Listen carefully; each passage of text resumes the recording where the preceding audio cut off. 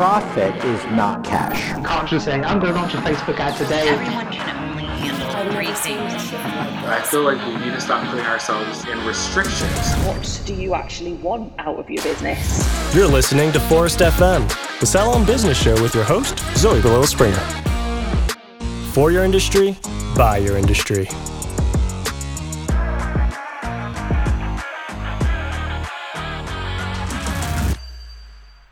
I was 10 years old the first time I was ever confronted with the fact that people could be confused by my gender expression and in the process make assumptions about my gender. It all started the year prior to that, when I decided to trade my long, curly, extremely voluminous hair for a short scissor cut.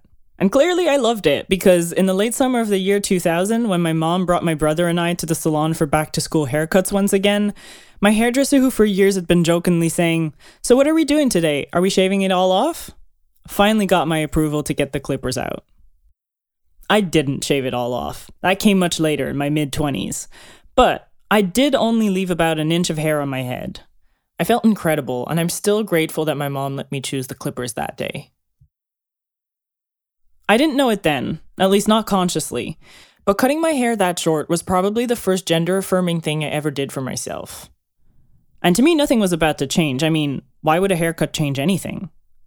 Yet that decision would give me my first reality slap when it came to gender-related things, and from then on, everything was about to be different.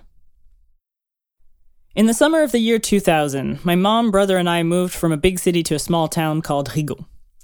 I would be going into 5th grade in a new school, one that had uniforms, that was far from my friends of 4 years, and for all I knew, far from the wild dodgeball games we'd have against older kids at recess. On the first day of school that year, my mom took a photo of my brother and I on the porch in front of the house, in our school uniforms, backpacks on, fresh new do's on show. And once again, very grateful my mom didn't force the girls' uniform on me for that year and the following 6, the second big gender-affirming decision I advocated for.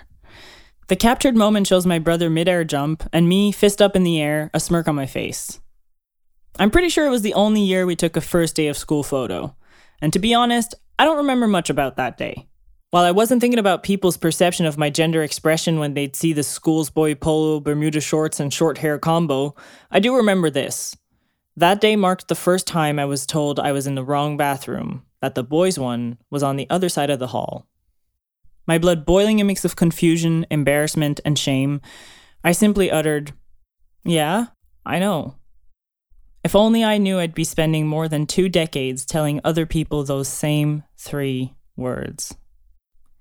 I've been questioning and exploring my gender identity for years, but for the longest time, I simply took on the tomboy label. Honestly, it's all I knew. And along the way, the hairdressers and barbers I've gone to have always made me feel safe and seen. In January 2016, when I moved to Ireland, one of the first things I did after settling in at the hostel was walk around the city to find somewhere to get my hair cut. It wasn't too long before I met a barber who made me feel safe, and this might remind you of a few clients of yours. Despite my move back to Montreal in 2018, we keep in touch, and I still go to him for a fresh trim whenever I visit. What I'm about to share, I've long hesitated to speak about on the podcast. I see myself as a conductor or a facilitator to sharing industry stories, someone who tries their best to instill personality into the show without taking away any space from it. The thing about being the face of a public platform, though, is that whenever you go through big changes, people notice.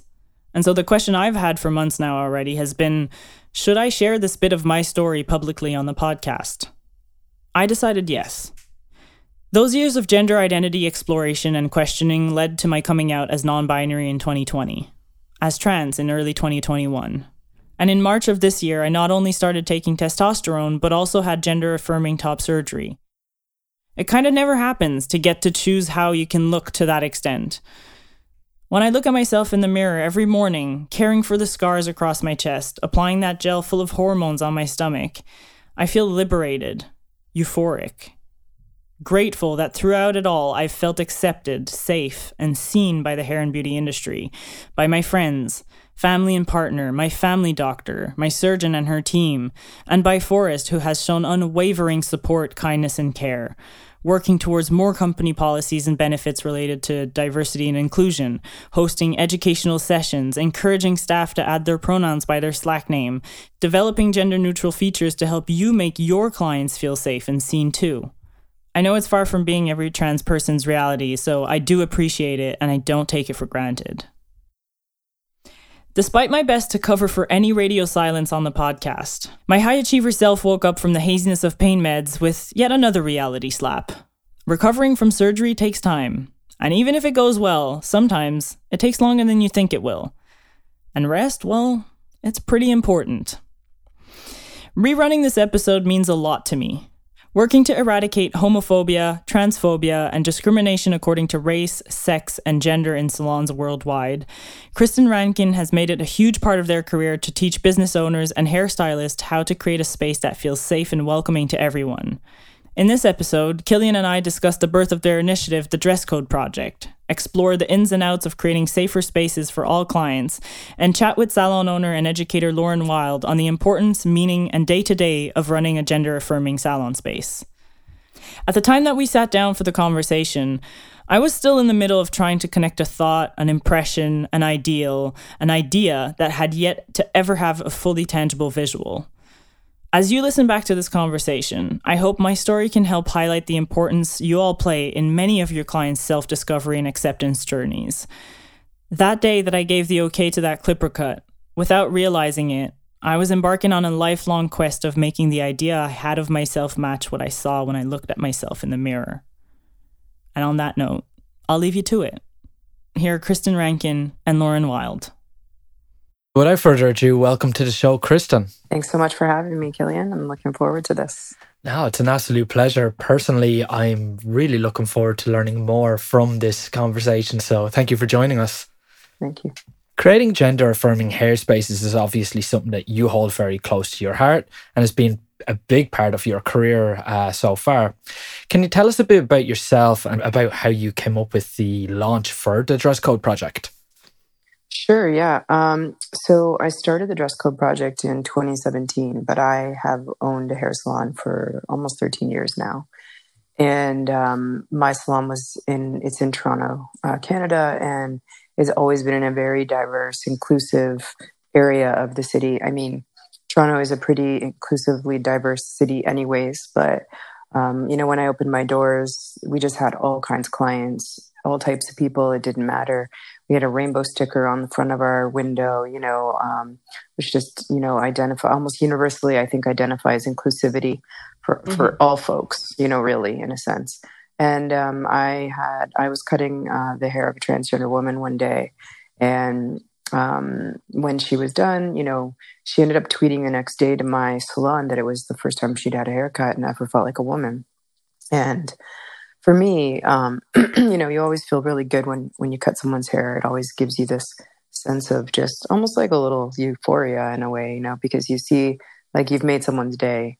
Regardless, they're usually, hopefully, always happy with their hair, and that that can make somebody feel pretty good about themselves. And so to get a tweet like this was, my first reaction was kind of like I felt pretty incredible.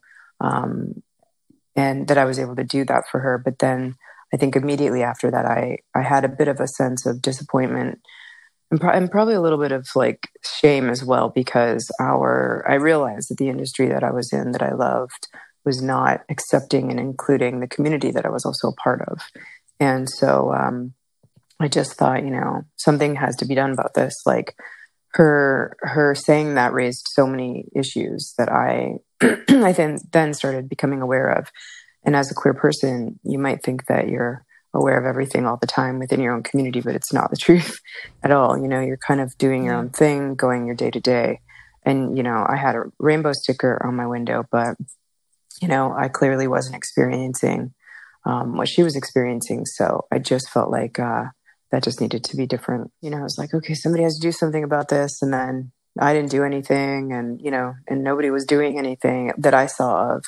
And I think I was just always thinking about it, because again, I have a diverse clientele. So the more I would just see anybody who might have looked like their gender expression was maybe different from how they were presenting or they were trying to get there, because I did experience that quite a lot as well. I just thought about it more and more.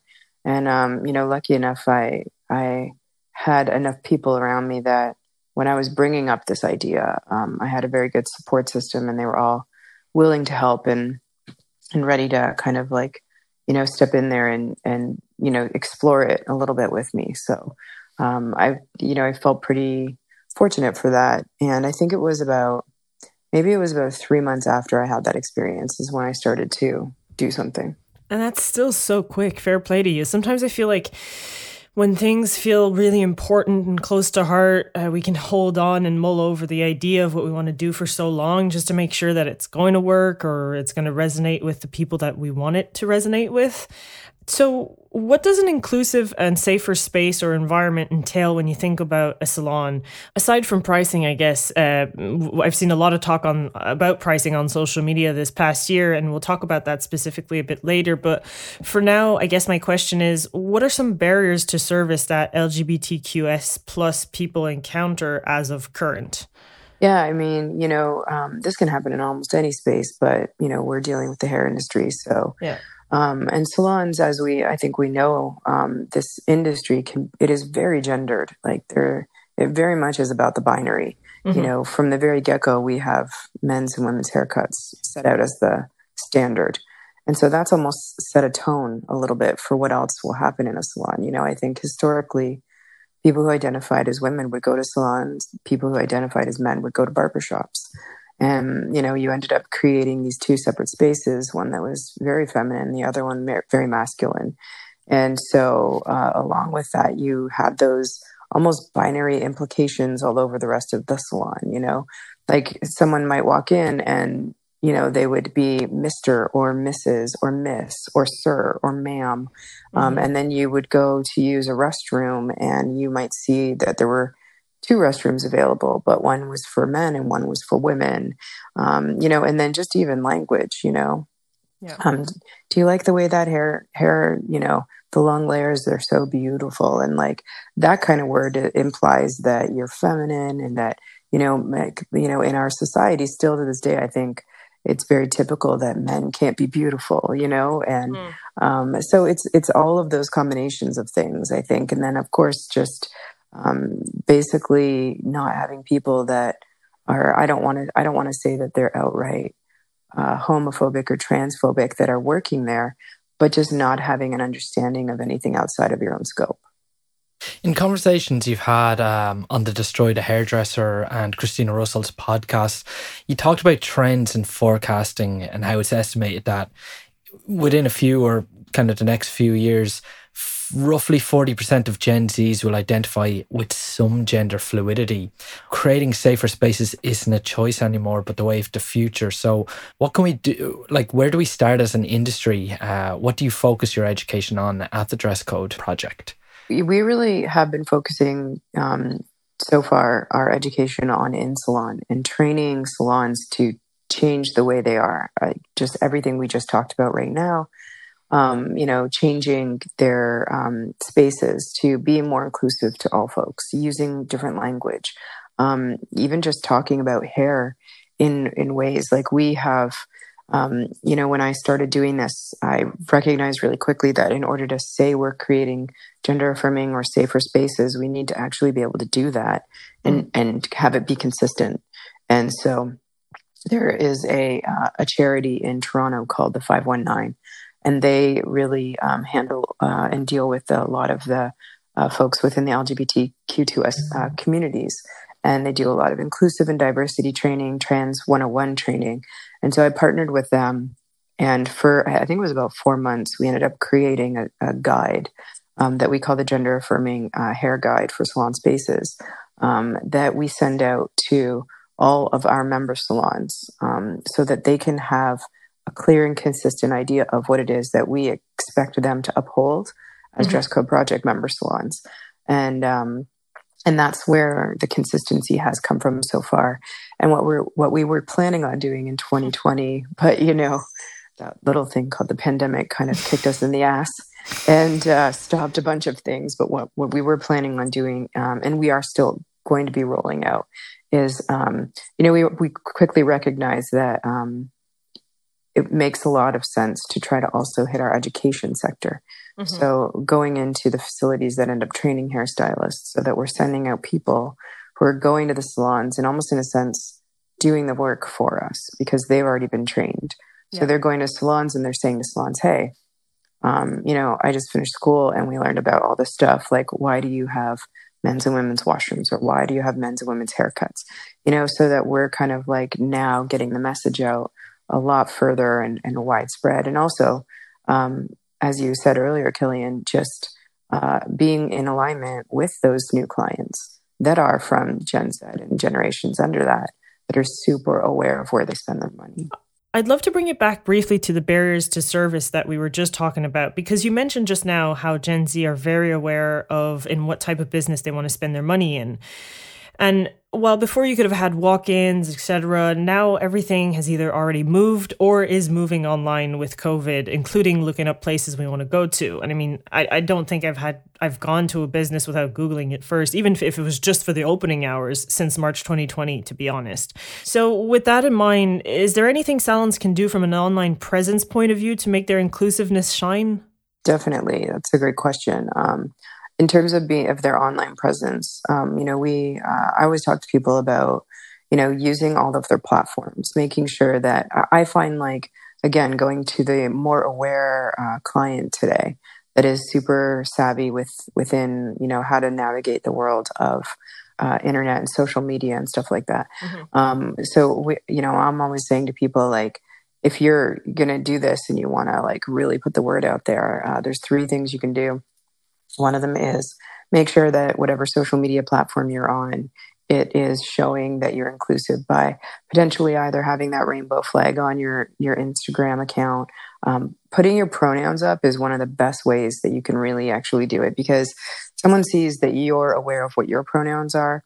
Even if those pronouns would traditionally match what your, outward appearance is, mm-hmm. It still makes people feel really comfortable in knowing that you are aware of that. Having a presence on your website. So talking about on your website, using, like, we will say to people who become member salons, you have use of our logo now. Like, you can put that on your website and say that you're a Dress Code Project member salon. You can put a link to our website on your website. And then also on your reviews, you can get people to talk about it, or on your review account, you can put that you're a Dress Code Project salon. And then physically, we also give people a logo that we created that allows them to put that in there. We send people a file that they can print off into a sticker to put on their windows so that people can see that they're Dress Code affiliated salons. When it comes to, I guess, pricing, because we mentioned it earlier, but we didn't really dive into that. There's so many good reasons to change the way that we think about pricing, essentially. Like, what does that look like concretely? Like, maybe what do you do in your salon? Because I've heard about people doing pricing by the hour, but then you can also do by length of hair. What does that look like concretely when you're looking at changing your pricing? Yeah, I think, the systems that we have found most people have been using, I just happened to go with length, not gender, That was where I started. And I did that a long time ago in my salon. And my hair, for example, is a short haircut or a barber cut, but we're not going to, like, call it a pixie cut or, a crew cut or a men's cut or a women's cut, because it's just short. And that's the characteristic of what that haircut is. I have know people and have friends and have helped people set up timing because they like to work that way. So, a 45-minute cut, a 60-minute cut, and a 90-minute cut. And honestly, like, the more creative, the better, it can just be fun. Like, if you're a really creative person and you want to go outside that box, then by all means do it. As long as you're not pricing it according to some sort of gender binary, then I think it makes a lot of sense. Absolutely. And, like, I don't have stats for every part of the globe, but research done in the UK back in 2019 showed that 93% of UK people have been misgendered during their appointment at the salon or the barber shop, and that 29% of UK trans people report the salon experiences as stressful. And I think pricing is just one of the things that can alleviate that, for sure. But just overall, those are incredible incredibly high percentage and honestly quite saddening stats when it comes to the language used in salons, because that's another thing that can really help those experiences, whether that's with clients or between staff. Do you have some tips for making interactions and conversations safer or feel safer? Are there any like best practices to lead a conversation when clients are checking in or when you're booking a client in? How can we do better as an industry when it comes to language? Yeah, I mean, I think there's so much we can do to be better at that in terms of our industry and how everything is going. As Killian mentioned earlier, I think that gender inclusive salons are definitely the way of the future in terms of diversity within our industry. I think, like, first of all, if you are a salon that has a receptionist of any kind that greets people, just being aware and having the training of your front desk person so that if they recognize that someone, may say their gender expression is visually different than what you might traditionally say when you greet someone, that can be noted, and that person can also be really aware of that. So instead of, someone walking into the salon and greeting them with, hey, sir, or ma'am, or anything like that, you can just say, oh, hey, are you so-and-so? And like, welcome to the salon. We always say that when you're trying to get someone's pronouns right, if you really can't remember, and we have it really easy in our industry because I guess this is like in terms of COVID language now, we have the best contact tracing, system that you could possibly have because everyone has booked an appointment and all of their information is there, So your front desk person can just look at that appointment service and see their name and just like immediately say, oh, hey, are you Zoe? And it's the easiest thing to do because someone's name is really the best pronoun you can use if you can't remember what their pronouns are. It's something that we also train people in. You can also, for the most part now, I'd say that most salons have switched over to some sort of software that is digital in terms of like, doing their books and appointments. So in the file of that person, you can put what pronouns they prefer to use, or if they change their pronouns. I have a client who, when we are able to work, I have a client who actually switches their pronouns and their names. So some days they come in as one name with the set of pronouns, and another day they come in as another name with a set of pronouns. And it's because their gender is very fluid, and they're not committing to identifying under just one. And I will always know what name and pronouns they're using that day by the name they use to book that appointment that day. And it switches sometimes. Another way of doing it is if like I go through a lot of transformation haircuts. And by that, what I mean is like people who come into the salon who are really, really struggling with their gender identity and their gender expression. And I do really huge changes for their hair that does actually align a little bit more with their gender expression. And we like to call it looking the way they feel.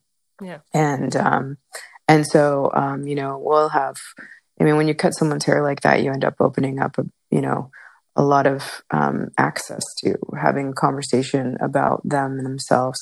And I'll ask them like at the end of the service, like, should I change your pronouns? I think it's just things like that to be aware of, that, the fluidity of it all, and that nothing is ever concrete. And, something I always tell people is like, follow the lead of your client with the conversation. Don't assume anything. Don't use a microaggression because you heard that, a catchphrase that you thought was great. Like, make sure your language is like kind and gentle, and allow them to really lead the conversation in terms of that. As hairstylists, it's our job to lead the conversation in terms of the haircut, and to be aware and on top of that stuff. But, I think I say this all the time. I'm sure you've heard it. Like, hair has no gender. Mm-hmm. So, implying in any kind of way that it does just makes you look stupid. What advice do you have? Because I'm sure for a lot of your salons that approach you about learning how to pivot the salon slightly, it's a learning curve. So there's probably going to be a couple of stages where I suppose they might get it wrong and then feel embarrassed, and then the client might feel embarrassed. So what advice do you give people to, I suppose, alleviate escalating an embarrassing situation, or making a situation kind of feel more embarrassing when it shouldn't be? Yeah, I think that, that's something that's just really hard to avoid. and we're humans and we're always going to make mistakes in a lot of different ways, and this is no different. And you just have to apologize. Like we just say, it's kind of like a 3-step program. You apologize, correct yourself, and move on. And we like to say, you should do it quickly. Don't linger in that space for that too long. It's uncomfortable for the client. The last thing they want you doing is fumbling around. So almost identify it, nip it in the bud straight away. And I suppose to remove the, what we like to say over here, digging yourself a grave by kind of, like you were saying, fumbling, just stop it, take a step back and then go again.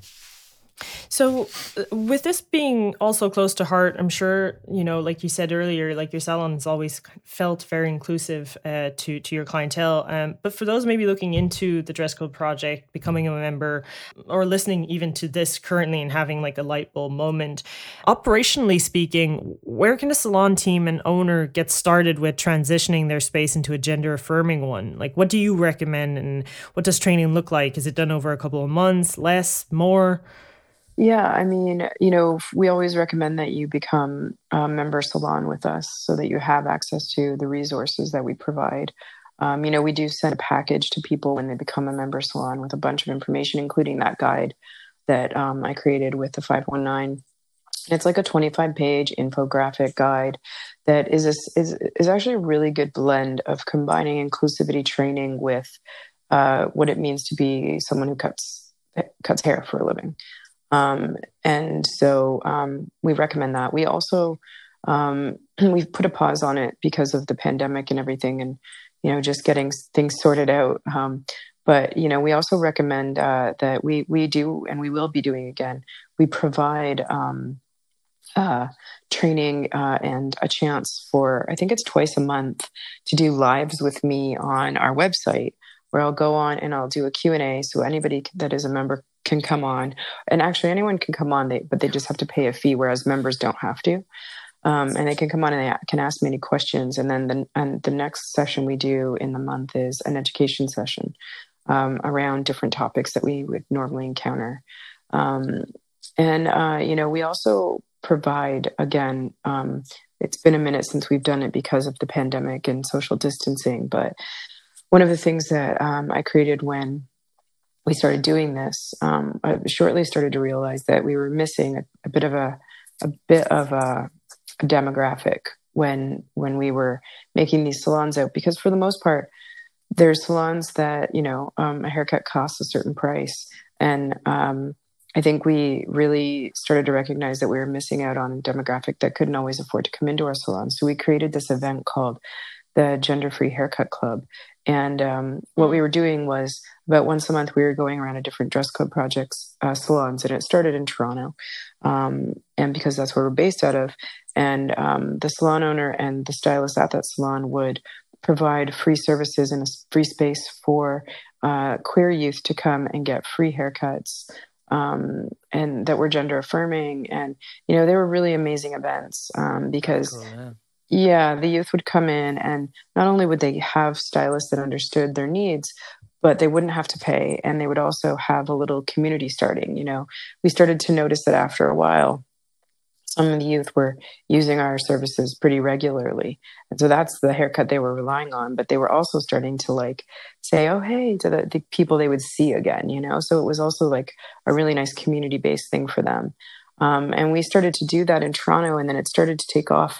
I think we did one in Montreal, and we did a few in Edmonton and Calgary, I think Saskatchewan potentially, and then they went into the United States, and then we had a ton that were done in Sydney, Australia, and a few in Europe as well.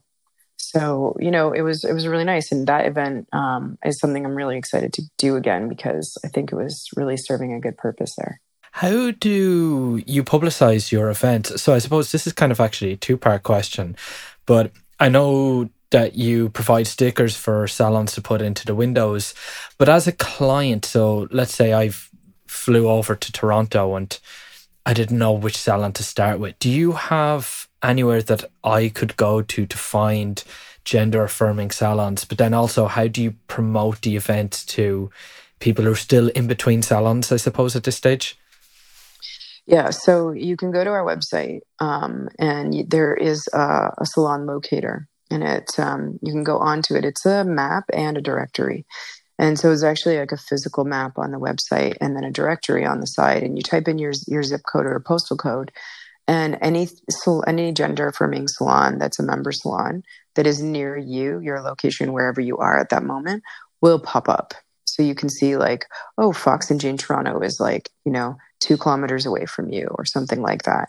And then in terms of the events, we put them on our website when we're doing them, but we rely heavily on social media for those events. So we would put on our Instagram account, because we use Instagram more than anything, really, in terms of social media platforms. So we put on our Instagram account that, we're doing, we created a little logo for it. It's ridiculous. It was like hand drawn when I did it, but it's stuck. So it's like, yeah, exactly. It's just my hand with a pair of scissors and a circle around it, and it says the Gender Free Haircut Club. But we put that logo up with the time, the date, the space, the area. We put up like whether it's accessible for wheelchairs, and that kind of thing. And now, actually, one of the new things that we're going to have to consider when we go back is masks and people who are hearing impaired, and so, there's always like different things that we'll consider. But yeah, we put those up and we ask people to share the information. And we usually would also share the information with community-based groups. So if we're in Toronto or we're in Montreal, or, if we're in Ireland or something like that, we would reach out to a community group there that, does deal with queer youth and say, we're doing these events. This is what they are. We'd love to talk to you about them so that you make sure you feel safe about them. And then, we'd have them help promote, because community groups are really great for reaching youth that are, really in need of these services that wouldn't normally have the access. Yeah, no, absolutely. Well, Kristen, you came up with the idea for the dress code project back in 2017, wasn't it? How many salons or how many members do you have at the moment? We have over 400 member salons now, and they are global. We have them. I think we honestly have salons everywhere except for Asia. It's like the one market that we're not in yet. Incredible. Over 400 in, I was about to say 3 years, yeah. 4 years now. What does the future behold for the dress code project? Like, what does your ideal 2021 vision look like? And then what can we expect to see thereafter? Honestly, I think, we'll have to deal with this pandemic a little bit still. It's definitely slowed us down a tiny bit, but every business, I think, can say that. We've all experienced that. But when we're able to get things going up again and stuff, I think, the focuses that we're going to be looking at are just continuing to get the word out about what it is that we do and why gender affirming salons are so important. Helping salon owners and barbershop owners to create those spaces so that they can transform them into more inclusive spaces so that everyone can go in and get a haircut is definitely on our plates. Creating education for hair salons and barbershops, and just so that spaces can become more inclusive, but also doing it, from the get-go when you're being trained to be a barber or a hairstylist. And I think just continuing to do the work and lastly, getting our gender-free haircut clubs back up and running. Not only because they're essential, they really are essential, but because they're really fun. And they are, they're really something really beautiful to see, Yeah. Yeah, well, it's so beautiful to see people, feel better in their skin, feel more comfortable coming into, their own, and yeah, I can imagine how rewarding that feels to host those events for sure. Plus, you're making people feel happy as well, and that's so important. Yeah. Exactly. Exactly. Yeah. For people who would be curious to follow you online or reach out through DMs, or maybe even, come to your salon for a haircut when things reopen finally in Toronto, how can people find you online? So my personal hair page online is, again, I mostly just do Instagram. So it's Kristen Rankin Hair, at Kristen Rankin Hair. Our website for our salon in Toronto, it's called Fox and Jane Salon. And it's foxandjanesalon.com. Those are the two ways you can find me personally. People are welcome to DM me on my hair page. I'll absolutely answer people back. And then also our handle on Instagram for the Dress Code Project is @the Dress Code Project. And our website is dresscodeproject.com. There's a join us button. They fill out a form. We require a fee from people so that we can do what we're continuing to do. Yeah. And also, we also think that because when we first started this, we actually didn't require a fee. We were just wanting people to do this. And but we found that making people pay for things makes them more accountable.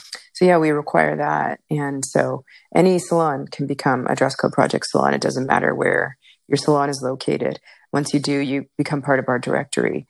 And so you just type in your postcode, zip code, whatever it is, and it'll bring up, as a client, it'll bring up salons or barbershops that are located around you. So you know that you can already go into that shop and they've had some sort of training on gender affirming salon spaces. Excellent. And we'll include those links in the show notes as well, of course. Thank you.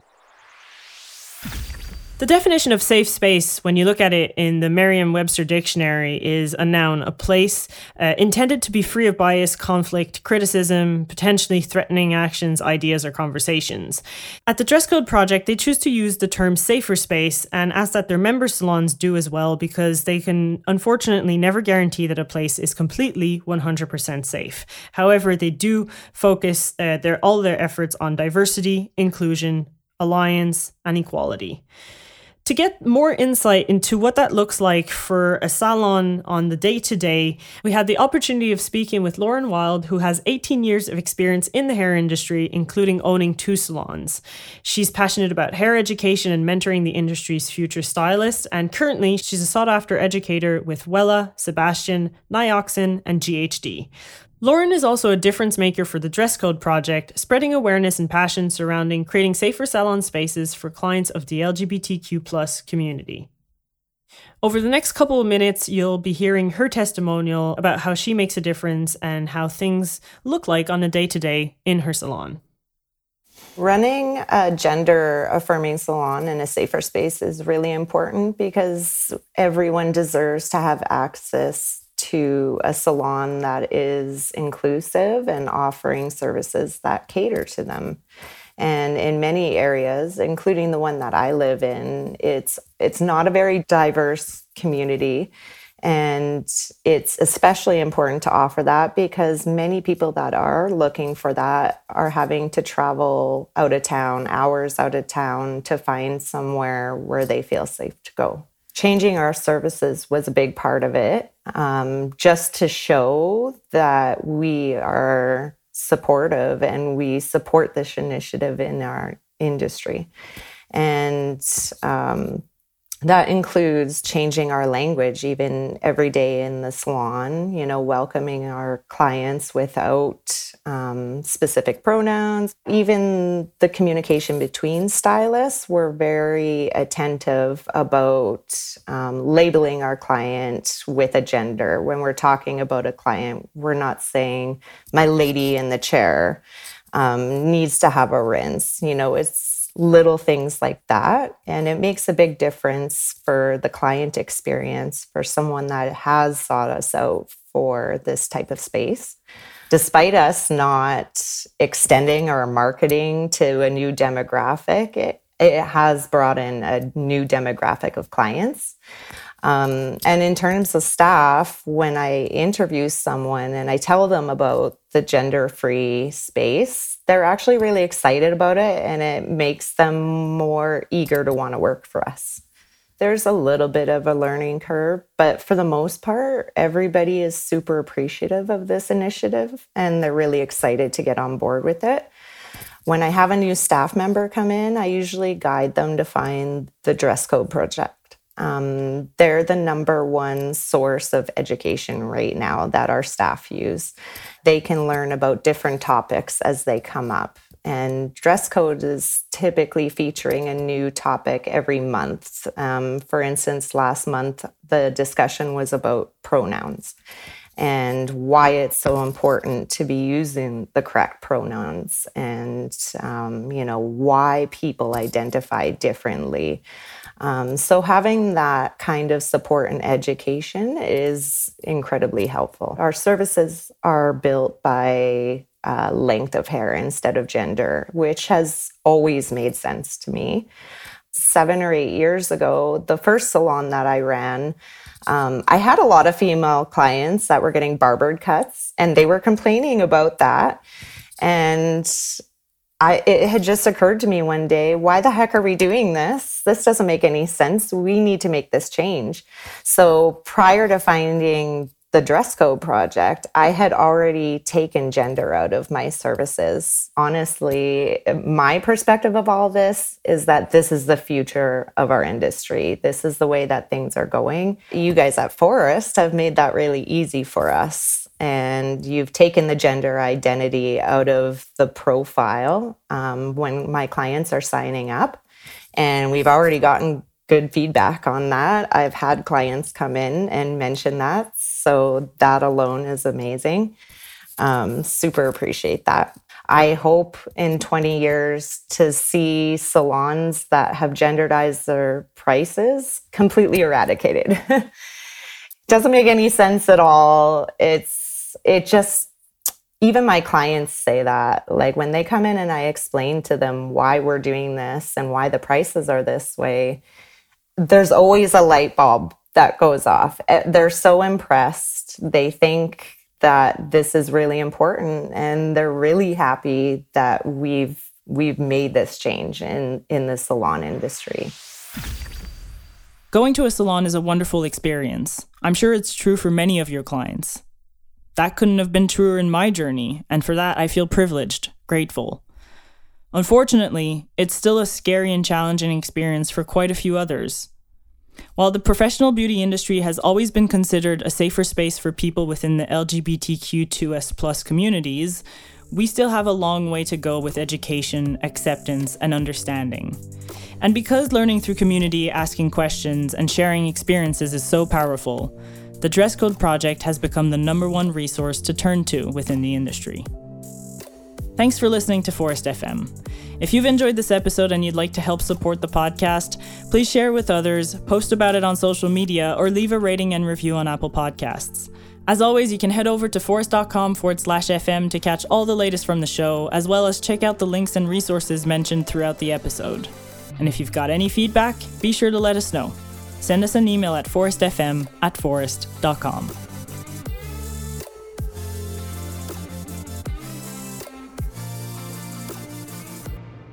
Brought to you by Forest Salon Software.